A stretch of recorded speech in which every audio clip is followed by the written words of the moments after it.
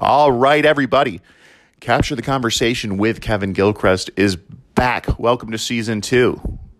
And I'm calling it Season 2 because there was a bit of a hiatus. I haven't done an episode in about 3 months. And the reason being is that towards the end of last year, I noticed that when I was I was trying to reach out to guests for December and leading into 2019, and even throughout the year, when I was trying to invite more people and just get a schedule lined up, I started inviting guests just for the sake of it, just to try to put out content to make it consistent. And consistency when it comes to podcasts is essential. If you listen to Joe Rogan at all, the Joe Rogan Experience, he was talking about how you have to put content out consistently. Otherwise, people are going to lose interest because they're going to see that you're not really producing a lot of episodes, and that's completely true. And you have to be passionate about it, which is also completely true.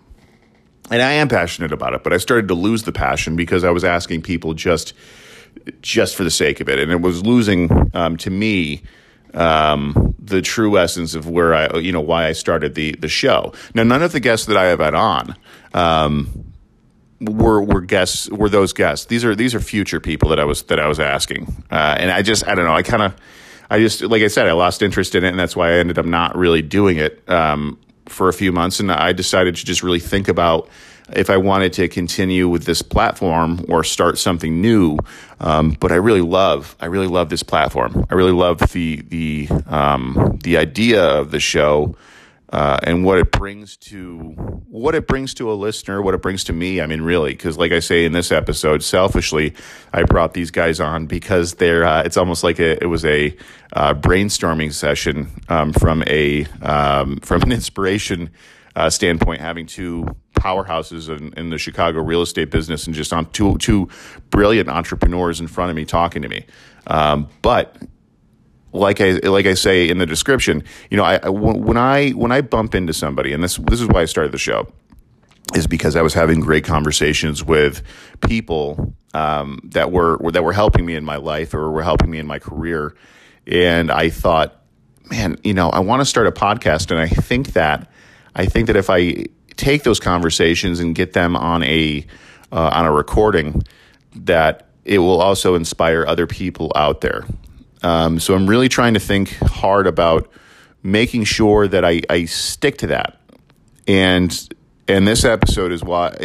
I'm so excited for this one because my guests, Tommy Choi and Josh Weinberg of Weinberg Choi Residential, it did just that. Last year when I started full-time in real estate at Keller Williams Chicago Lincoln Park, which is the market center that I partner with, I was nervous because, I was excited, but I was nervous because it takes time to build a database. When you're going off on your own, and it's not just real estate. And by the way, guys, we do highlight that, but I did want to make sure that I do touch on this right now, that this is not a real estate podcast. It just so happens that there's a lot of inspirational people at my office who are real estate agents, obviously, because that's what I do. And so I have a lot of real estate agents or people in real estate that come on just because when you go off and you do something entrepreneurial, when you go off and you try to just do your own thing, it is an inspiring story. And these people who have been doing it for a long time, it's fun hearing, where they started. And Tommy, I bumped into Tommy when I was at the office, and I was just like, I almost was in like a nervous sweat. Like, I don't know what I'm going to do. Like, how did you make this thing work? I feel like I'm not the only one who is like close to broke and trying to make this happen. And he's like, dude, no way. And that's where this all started.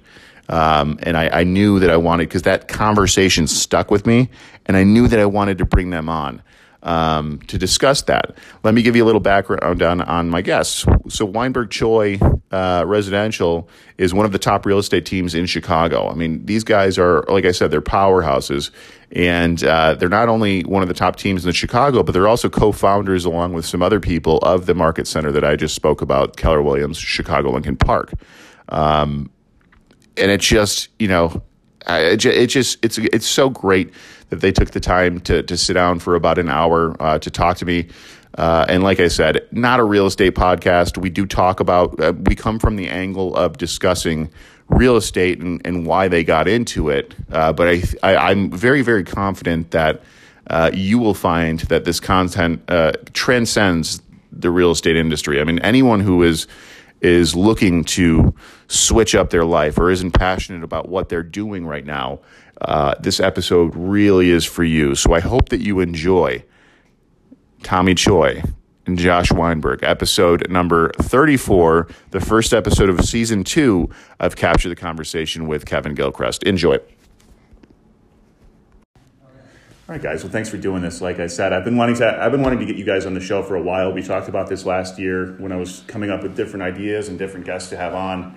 And like I had said before offline, I think this is really going to capture the true spirit of this show, of capturing the conversation. One of the benefits, I think, of being at this office, just to give Keller Williams, Chicago, Lincoln Park a little bit of a plug, is that you do run into people who have been in the business for a long time, who are rock stars in Chicago. I mean, not even just Chicago, flying all over the place. And when I started, that was especially really beneficial because I was freaking out over the fact that I only had a little bit of savings.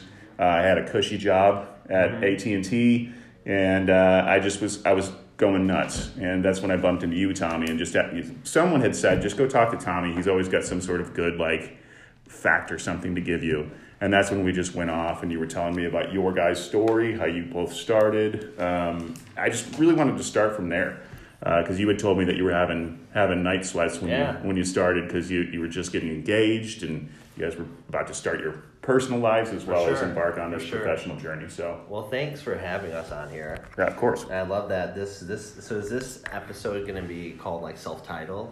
Capture the Conversation, like Weezer's Blue Album. Yeah, there's no name to it because this encapsulates the what I end up really doing actually is I will find a little quote usually from the episode that I really liked. Like if you guys end up making a point that I just freak out over, that might be the episode name. It could always be Weinberg Choi. It could always be Tommy and Josh and Tom. I don't know. I'll figure it out tonight when I'm editing the thing. I like Blue Album. Or Pinkerton. The thing with a podcast, though, is each episode's not its own album, Sure. Unless I did seasons of this. You could really do anything. It's an internet show, Each one's its own track on the album. That's exactly it. Yeah, so maybe, because I haven't done this, I did a recording, I think, in November, and that was my last one, and something happened with the audio, and I just haven't done one since. So I was almost going to call this season 2, just because there's been such a lull in between. You could call it Return from the Hiatus. That's true, too. Yeah. I like it. I'm figuring it out. I like it. I'm figuring it out. So I really was blown away by that story. I remembered it. I got a book that you had recommended. So ultimately, here's the thing. The start of all of this was really both Josh and I having a 9-to-5, corporate job. Josh was in real estate working for a developer. Mm-hmm. So he was while he was in industry, he was definitely in more of a defined box, sort of say. I think that's where his frustrations were to be more creative, to put together deals to ultimately help these people buy homes. And then my frustration was just I had no passion in the corporate world. What I was doing, I was burnt out. Right. The money was great, but the happiness wasn't there. And so with that, those struggles, just business world, startup life, right? The timing of everything for us being that, we were living together at the time in my condo.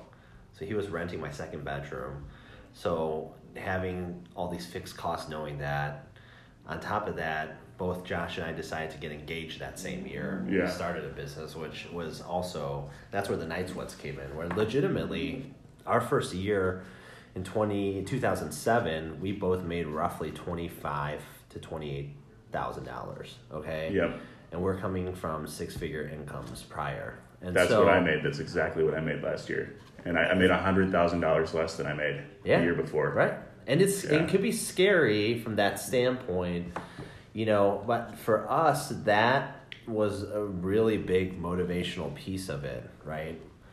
Like I said, there were times where I would wake up in the middle of the night and just be like, man, this poor girl next to me that I just duped into marrying me, I don't know how I'm going to provide, because I don't even know paying this mortgage is going to be tough. Yeah. However, the driver was remembering we weren't making a shift in our careers and building a business for the money.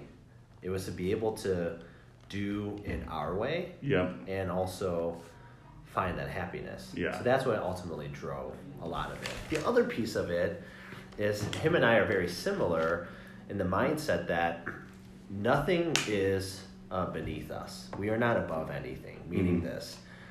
The idea of failure really didn't scare us, right? Of course, we didn't want to fail. We wanted to succeed. But if we did, we knew, right? Hey, if we have to work the fryer at McDonald's just to make ends meet, cool. Yep. Like, there's no shame in that. Sure. If we needed to wait tables, all good. We'll do it. Yeah. That would suck, but you know what? Ultimately, we equate it to in basketball, right? Yeah. We are not afraid to take the shot at the end of the day, because whether we miss it or make it, we know if we miss it especially, we're going to hustle, we're going to grab that rebound. And all we need is another 24 seconds. Yeah. As long as that shot clock resets, eventually we're going to score. Right? But it's just having that opportunity to run that offense. And so for us, that mindset of, in today's day and age, if I have to drive an Uber, bartend, work at Starbucks, whatever, I don't care. Yeah. That's just resetting the shot clock That's for exactly me to run it. the offense. That's exactly it. I'm going to take it one step back. Okay. We've shared this story countless times, and I'll share a little bit more, but I'll share one part here that will kind of be exclusive All right. that most people don't know. Okay. And I'm going to Exclusive share. drop right here. And some people might not even know who I'm about to talk about in this story that will make it.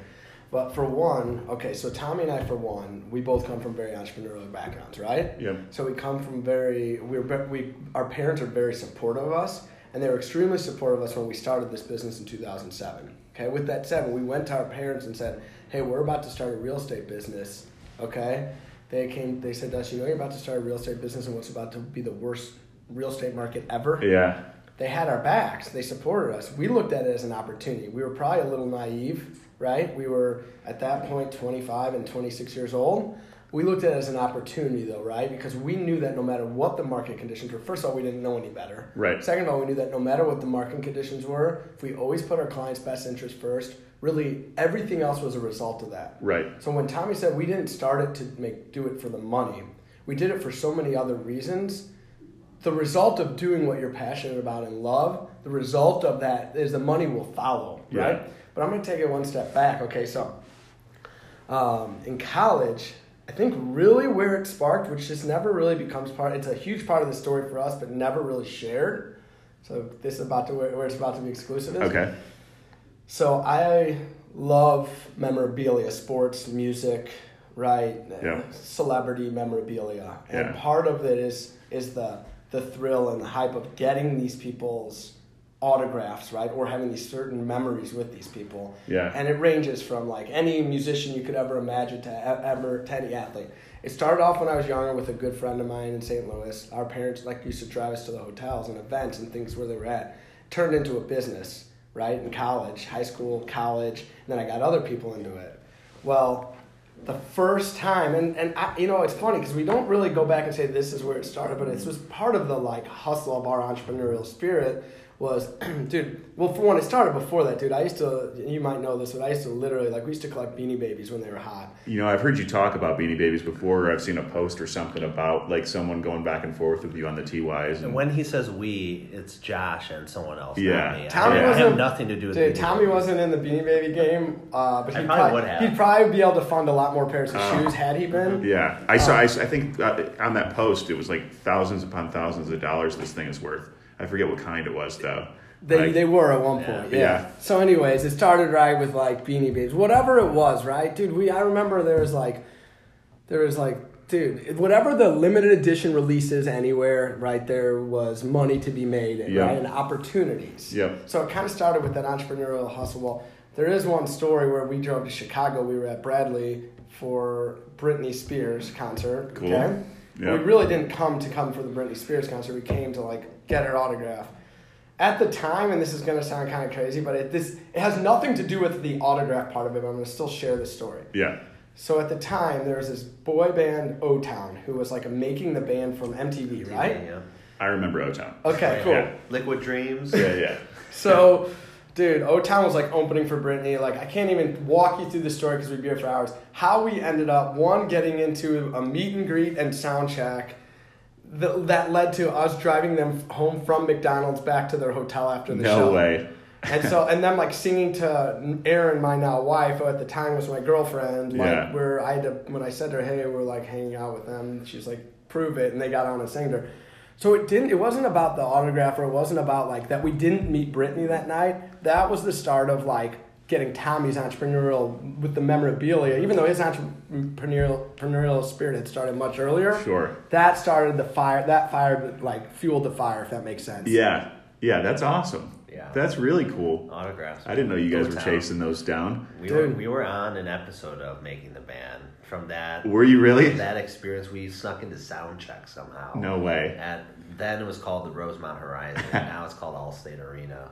Anyway, yeah, that was actually where it was like you know what, I could see myself going into business with this guy one day. Yeah. You know, That's so cool.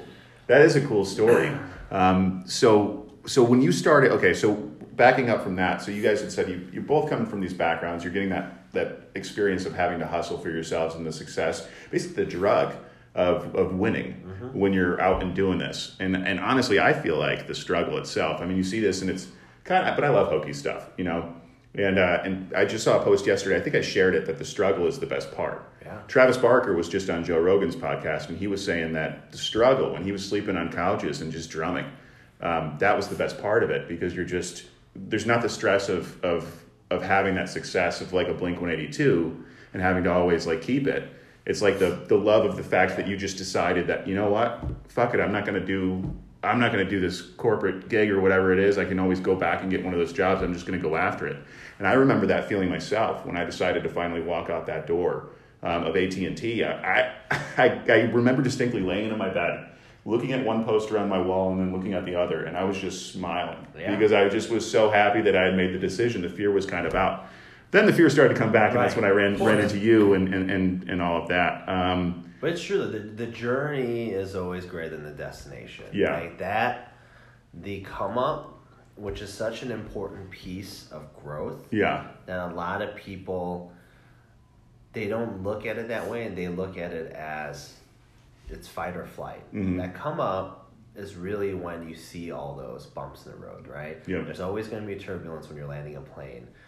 And it's just that the majority of people during that come up, as soon as they feel that turbulence, they're already packed their parachute and they're ready to just jump off the plane. Sure. Right? And so that's the big piece. And when you get past that, that's when you start to see everything compound. Yeah. The key is, if you think about it, right, it's knowing that, and this is really, I don't think this is like teachable. I think you either are willing to do it or not, like, or you've gone through it so you realize it. We didn't know what we didn't know when we left we were in thankfully we came from a situation when we did leave to start Weinberg Short Realty, right, that we were both had a successful career leading up to it financially, and there was a lot we learned personally and professionally to be able to now apply. Yep. We knew when we were starting this, we were taking at the time, a giant step back, but looking back, hindsight, it was a mini step back to take a giant leap forward, right? Yeah.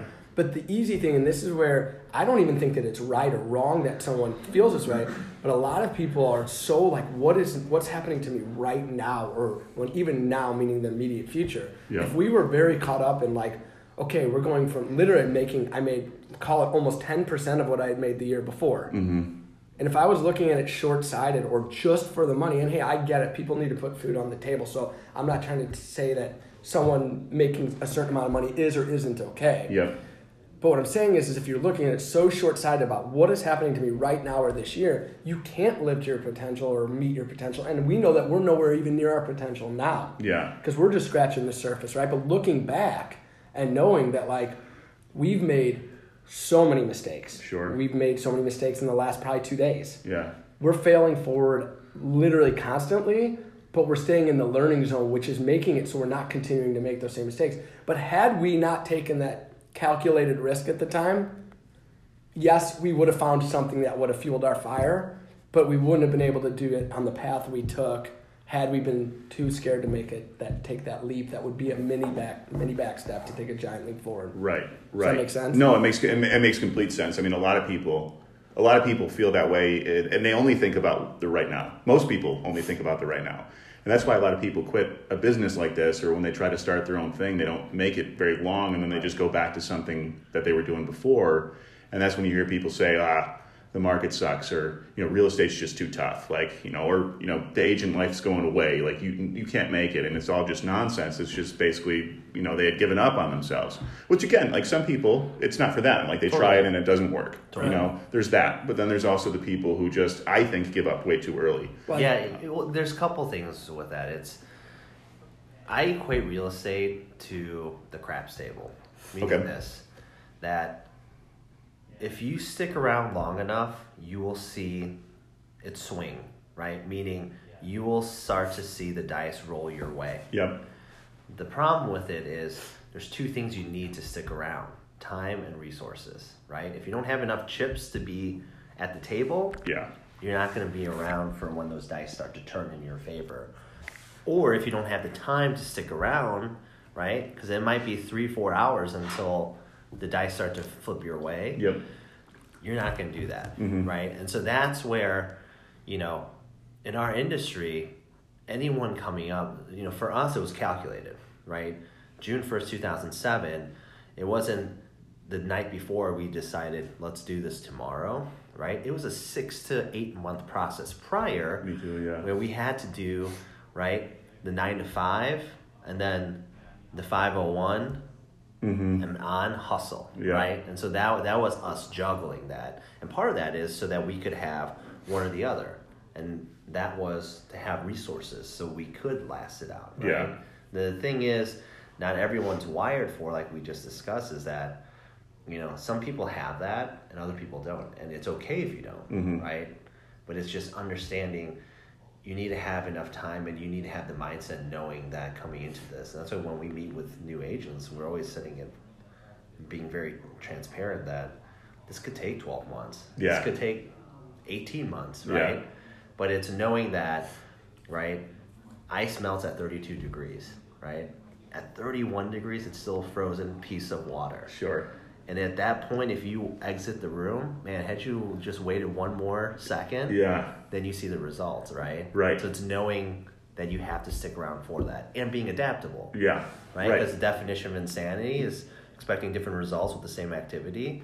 You have to be able to know that if something's not working, you have to look at yourself, reassess it, and make adjustments, Right. And there's that concept of the power of broke, too, which I really believe in, because when you it shows how much you actually really want something. You guys had mentioned, Uber or Starbucks or working a fryer just to make things work. There's a lot of people that are not willing to do that because they do see themselves above it.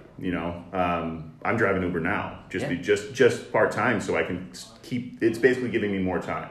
And what's great is March is going to be awesome. I have 3 closings coming up. Like it's starting, like you said, it's starting, the swing is starting to come through. However, I got to the point to where I was like down to $25 in my bank account. And it was like, okay, you either got to get in the car and start going, so you can go and make those calls and have that freedom. And people are so fortunate to be able to have things like that to be able to do, or you're done. And there's a lot of people who just are like, right, it's not worth it. It's not worth it. Yeah. In 2000 and what year are we in? 2019. Yeah. The resources are out there. You can make money. We are in the greatest country in the world, right? The opportunity to reset your shot clock is there. It's just that the only thing that's stopping that person is yourself getting in your own way and saying, like, I'm not going to do that. Yeah. I left a cush corporate job to make it in real estate. Why should I work part-time at the Barnes & Noble down the street? Right? To be clear, like, I know we're talking about real estate, and that's, of course, how we're going to relate it, because this is what we do and how we think. And, sure. Right? We're like, it's like Peyton Manning. Everything in his head literally is football. No matter what he sees, he's thinking for football. Yeah. That's why he's such a master at what he does and did, right?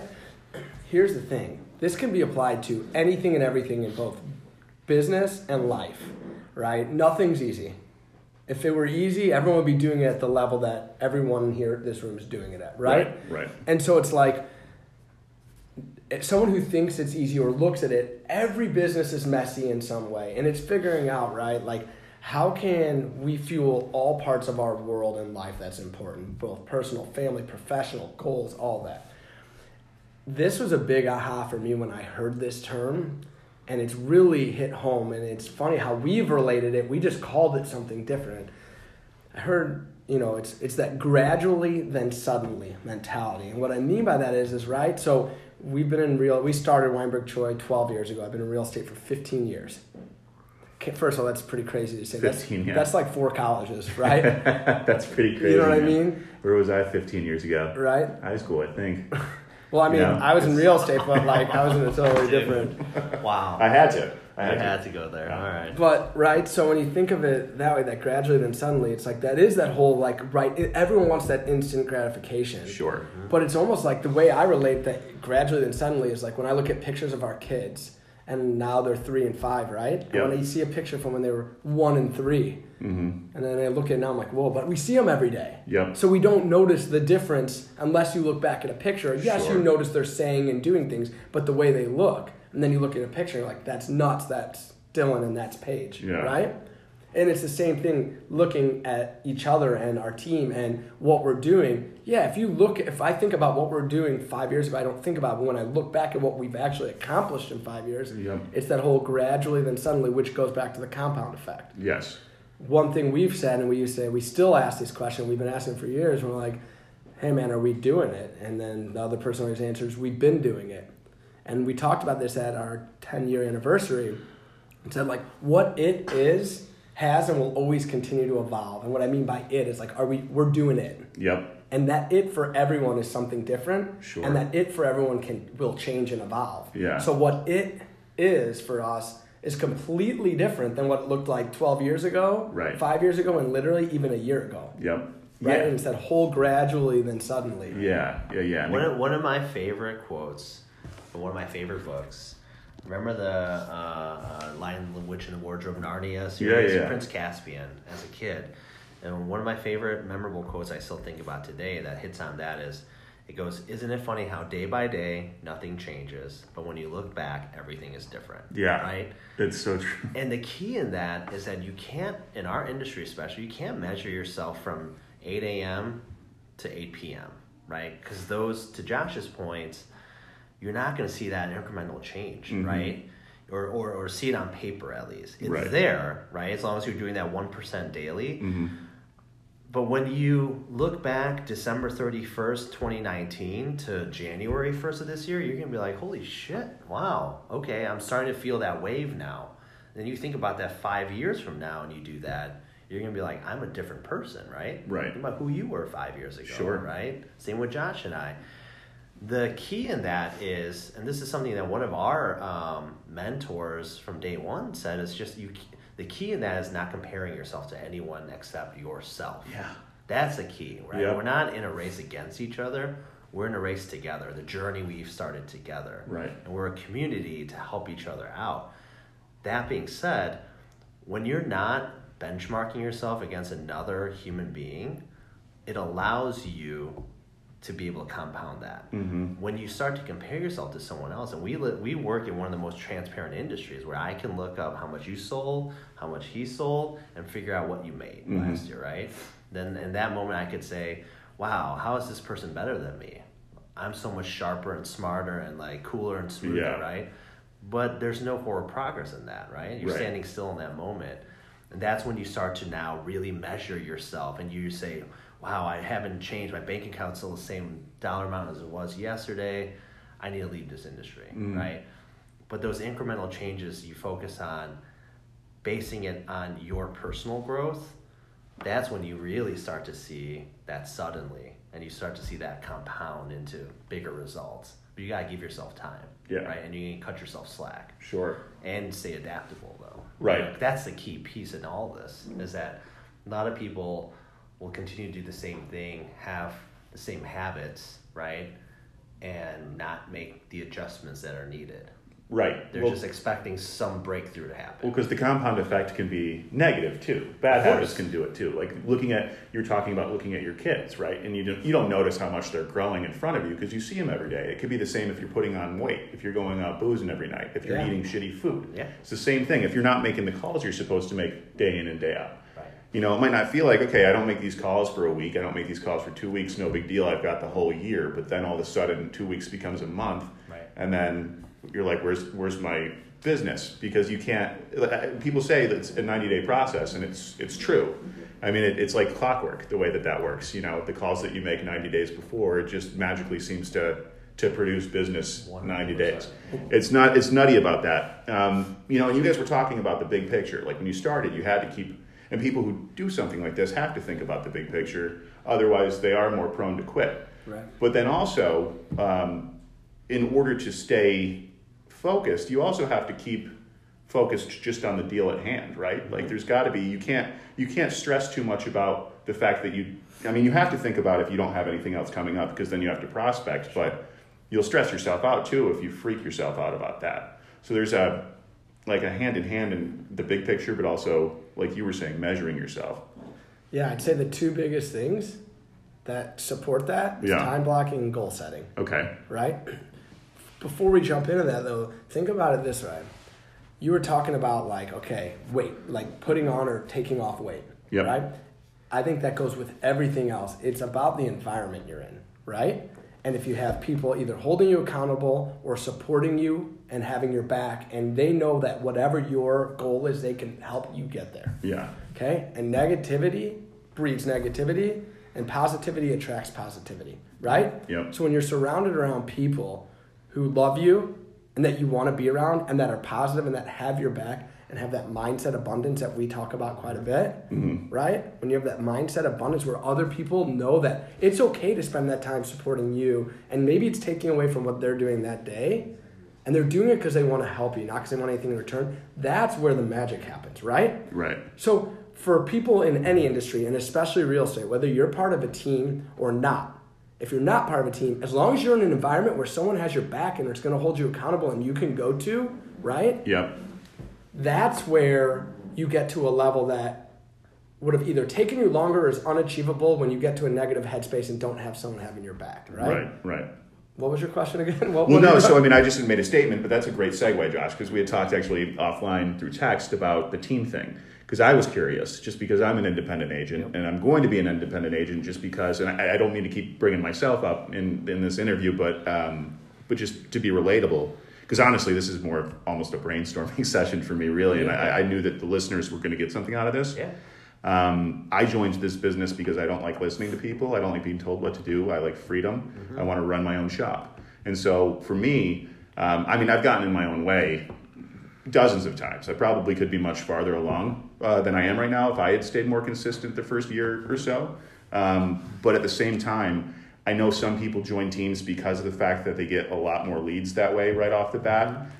They don't necessarily want to run their own shop. They are fine, working for someone else and learning that way. And they see it as a way to gain, more success faster.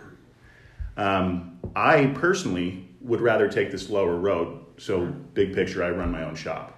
What do you guys, do you feel like I'm on with the thought mentality that people have when they join teams versus not? Like what? Yeah, a couple things. First of all, you mentioned working for someone. Yeah. Okay? There's no right or wrong with any of it, whether it's joining a team versus being, building your own team. Yeah. Right? There's also not a right or wrong for a team that someone says, you work for me. However, I'd say it's a completely different mindset and environment when you're part of a team where you guys work with each other. Yeah. And it's collaborative. So I guess what I'm saying is right there just sparks it right there, right? Sure. Anytime, and I guess I can speak from our experience, anytime someone's like, oh, I work for, we're like, you don't work for us. We work with each other. Yeah. And it's very clear, and they never feel like it makes them feel and understand how much we appreciate each other. Mm-hmm. And two, think of the greater good and what can be created when everyone feels like they're working with each other instead of for someone. Yeah, that's such a great take on it, because I'm thinking, obviously I'm trying to build my own shop here, and I have the opinion of, man, I love being an independent. How am I going to convince someone to work for me when I'm, pitching the whole idea of being on your own? But that the whole working together thing that's an angle for it. I mean, I've never thought of it that way. Yeah. Because I've always had a chip on my shoulder when someone tells me what to do. I mean, that's why I bounced around from sales job to sales job until I came here, and I'm like, oh, this is I'm an agent. Like this is what I'm supposed to be doing. Right. So I was just curious on that. What about though because you see people come and go from teams. You know, sometimes it doesn't work out just because it's not a good fit. Yeah. Sometimes they just feel like they want to be an independent. Do you feel like people who end up leaving the team end up being better off from having that experience, or is it all over the place? Because I have a coach. I know a lot of other people have coaches, and that way I don't have to necessarily be on a team, but I have a mentor and I can learn the business. Right. And I know some people go that route, and then other people will join a team to have that atmosphere. Great question. I think it all goes back to there's no right or wrong. Okay. There's no blanket statement saying a team is right or a team is wrong. Because one, there's different teams with different styles, and there's different individuals who are looking for something different. Mm-hmm. So I think it ultimately comes down to understanding what each person's perfect career looks like. Yeah. And figuring out what is the right path for them. And I think it's really important to help people understand that rather than just saying, come work with us. Mm-hmm. Because if there's someone that meets with us, because people reach out to us all the time that want to collaborate with us, right? If we can't support them in all of their dreams, then I don't want to set any expectations that we ever could. So when you ask the question like individual versus team, I think it's really, and this might not be giving you a definitive enough answer, but it's really situation specific. Mm-hmm. Because you're saying you don't want to be told what to do. Mm-hmm. Well, if that's the mindset and that's not a right or wrong, then it probably is the right thing for you to be running or either on your own or with a team. Sure. And building a team. Yeah. When I say with a team, meaning you building your own team. Yeah. And that's not right. It's also exciting, wrong. You know, when you start to see your own, like it's your, like, you know, it's. I see my name on a logo, and it's not. It's a logo that I had created. It's not like I'm not incorporated. Which but I it's love your logo, by the way. Thank you. I appreciate that. It's awesome. The Raider Designs did it for me. But the logo itself, like I'm not incorporated yet or anything. It's really just a team name that I built. It's a brand that I'm pushing out there, but it's something that drives me. Just seeing that every day. It's on my phone. It's on my background, and that is like a thing. It's like this is something I'm proud of it. You know. Well, so here's the thing. What it comes down to is and that's why, you know, we are in a business of people. It's understanding people. Yeah. And their visions and their goals. Meaning this, you and Josh and I. We're very similar in the sense that kind of stuff really excites us. Yeah. And it's not from an ego standpoint. It's because we are wired differently, right? There's always going to be Michael Jordans, right? And then there's always going to be role players like Dennis Rodman's, right? Mm-hmm. That focus on defense and rebounds, right? And that's okay. And that's where I think it's understanding those personalities and understanding what people's goals and what their vision is and what they want to accomplish and how that fits in to, per se, a Weinberg Choi in our culture and our vision, right? And you can have a great, successful career with that, right? Look at Krista on our team. She's killing it. Yeah. And doing great at it. And she doesn't necessarily care so much about, you know, name being on the marquee, right? She knows that at the end of the day, specializing in what she does gives her balance in her life. And at the end of the day, what her 1099 says at the end of the year can support a big life, and what her and her family and her extended family want to do, that's win-win, right? Right. And then you find yourself at the end of your career like Dennis Rodman with 5 championships and now in the Hall of Fame based on getting rebounds. Right. Then there's other role players that are going to be like Steve Kerr's, who start off specializing in one thing, but then because they're so learning based and they're on a special team with a Michael Jordan and a Scottie Pippen and a Phil Jackson, they think bigger and say, hey, you know what? One day I want to do this on my own, right? And I'm going to put together a team and lead people like the Golden State Warriors and start to win championships on that.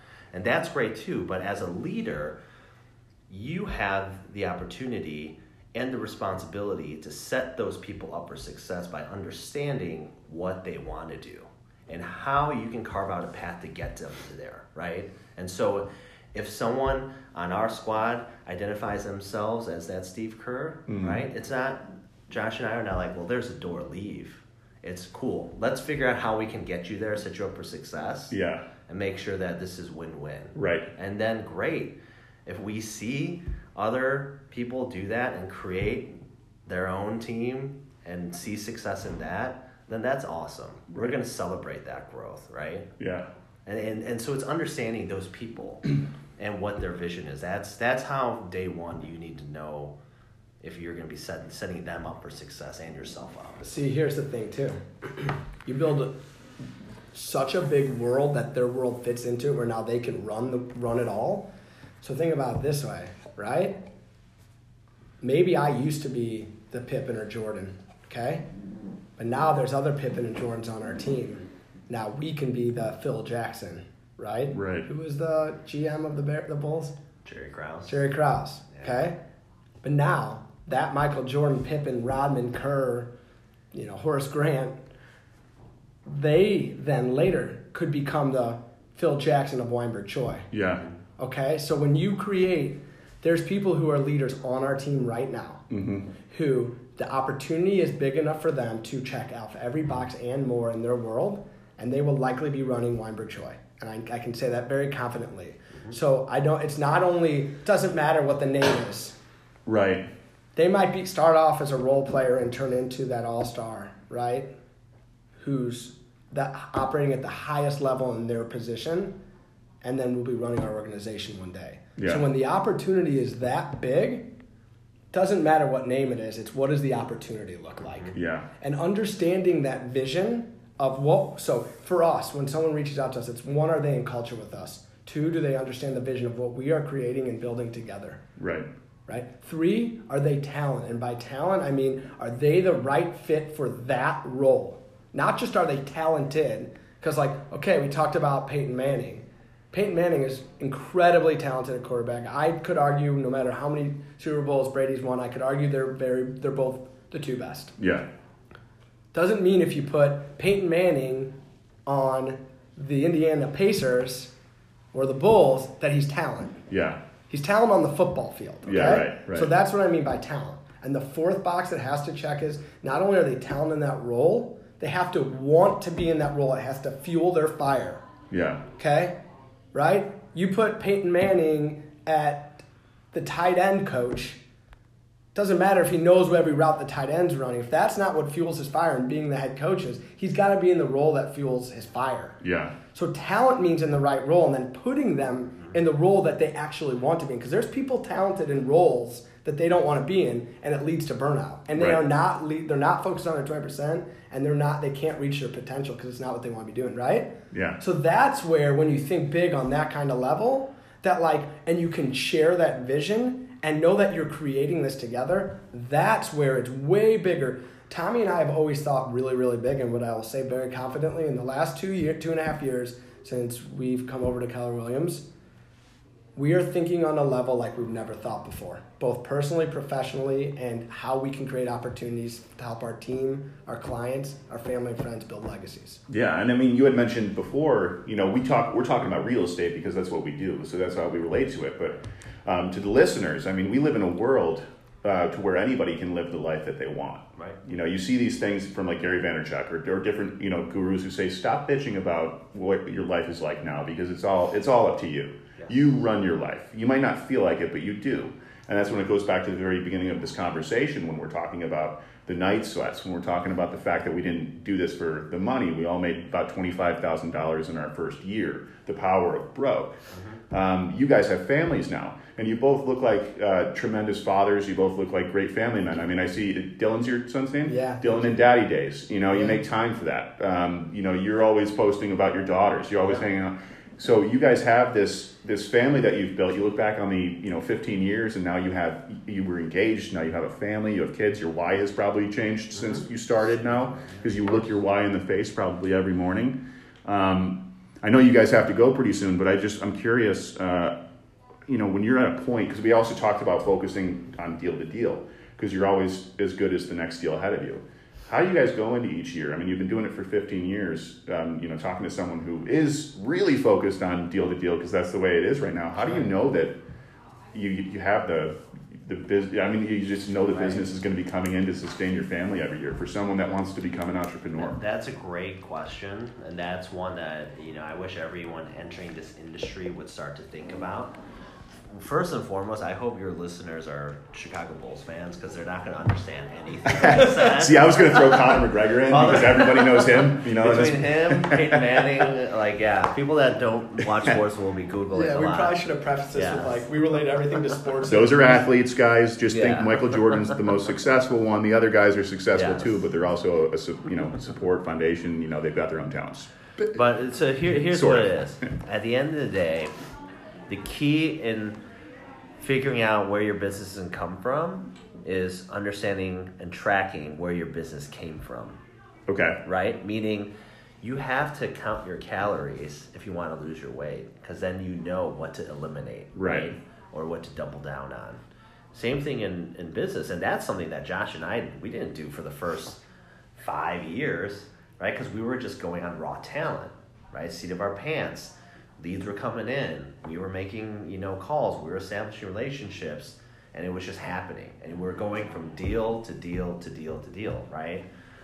To where you can eliminate the whole, I call that first of the month syndrome, where it's just like, wow, we just finished a good month. Now we got to do it again, right?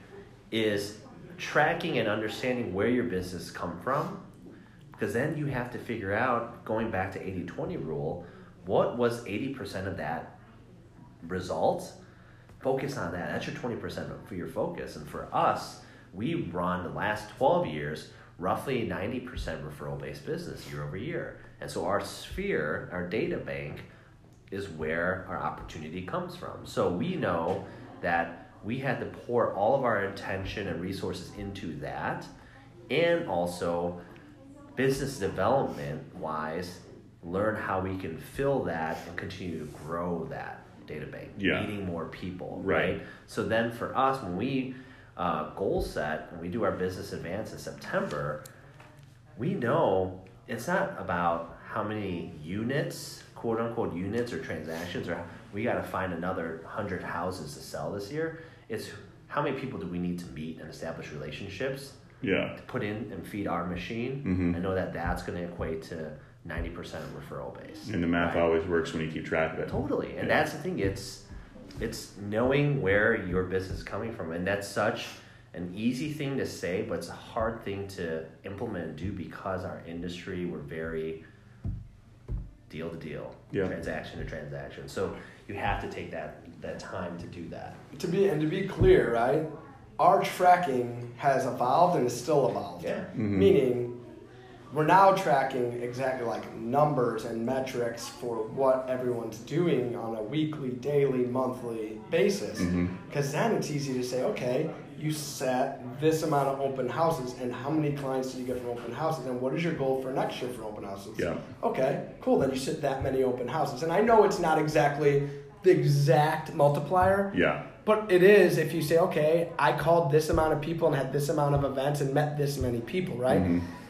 Here's the thing, we started with very entrepreneurial, meaning very running on talent for about 9 years. We've gotten a lot better at systems. And the biggest advice I could say to most people that get into real estate, because most people that get into real estate are doing because I want to run my own business and have my own schedule and all that. Yeah. With that said, that's all great. And you need to set and create systems. And as Dave Nassau says, anything you do more than once should be a system. Yeah. And the more systematic you can be, the less you have to reinvent the wheel, and the less you have to figure out okay, what did I do last week that worked? Right. So it makes it more scalable, right? Yeah. And what I would say is this: yes, when it is deal to deal, and don't think that people at every other level aren't thinking about deal to deal.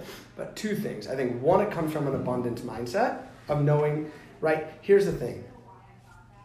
The whole do you hate losing or winning more, right? What do you hate or love more? I really like to win. It's fun. When I lose, I hate it. It eats away at me. When I win, I'm on to how can I win at the higher level. And the reason I say that is this: when you're working the deal to deal, mentality, which is normal, and pretty much almost everyone does it. When something doesn't work out, or a client decides to go in another direction, or the deal just doesn't work out, it's like you can really sit there and let it eat away at you, and you can spend that energy saying, what just happened? How did I lose it? But that same energy you could just apply to being positive and moving on to the next one. And I have that mentality of on to the next one. Not like I don't care, because that's probably one of my biggest opportunities and strengths is how much we truly, truly care about people, right? Yeah. What I'm saying is, though, it's that abundance mindset of on to the next one. When one thing happens to not go your way, there's going to be 5 others that do. There's all the opportunity in the world. 1, we're in an amazing industry. Yep. 2, we're in an amazing city for real estate. Yeah. With all the opportunity in the world. Literally. Yeah. All the opportunity It's an in the world. amazing city to be doing this. Right? So it's Yeah. like, yes, it can eat away at you, and every client that you didn't get to support that you wish you did is important. With that said, there's a million other clients out there who need you and want you, and we just need to understand, we bring massive, massive value to our clients. We Right. do.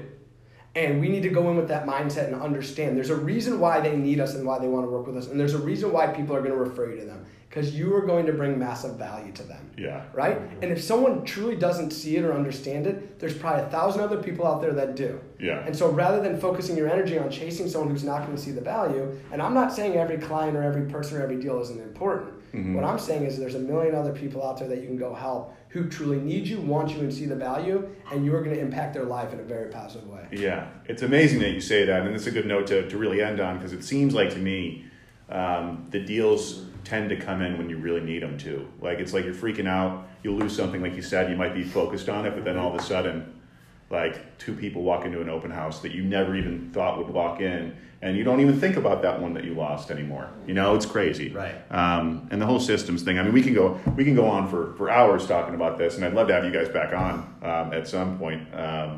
You know, but guys, this is the systems that we're talking about here.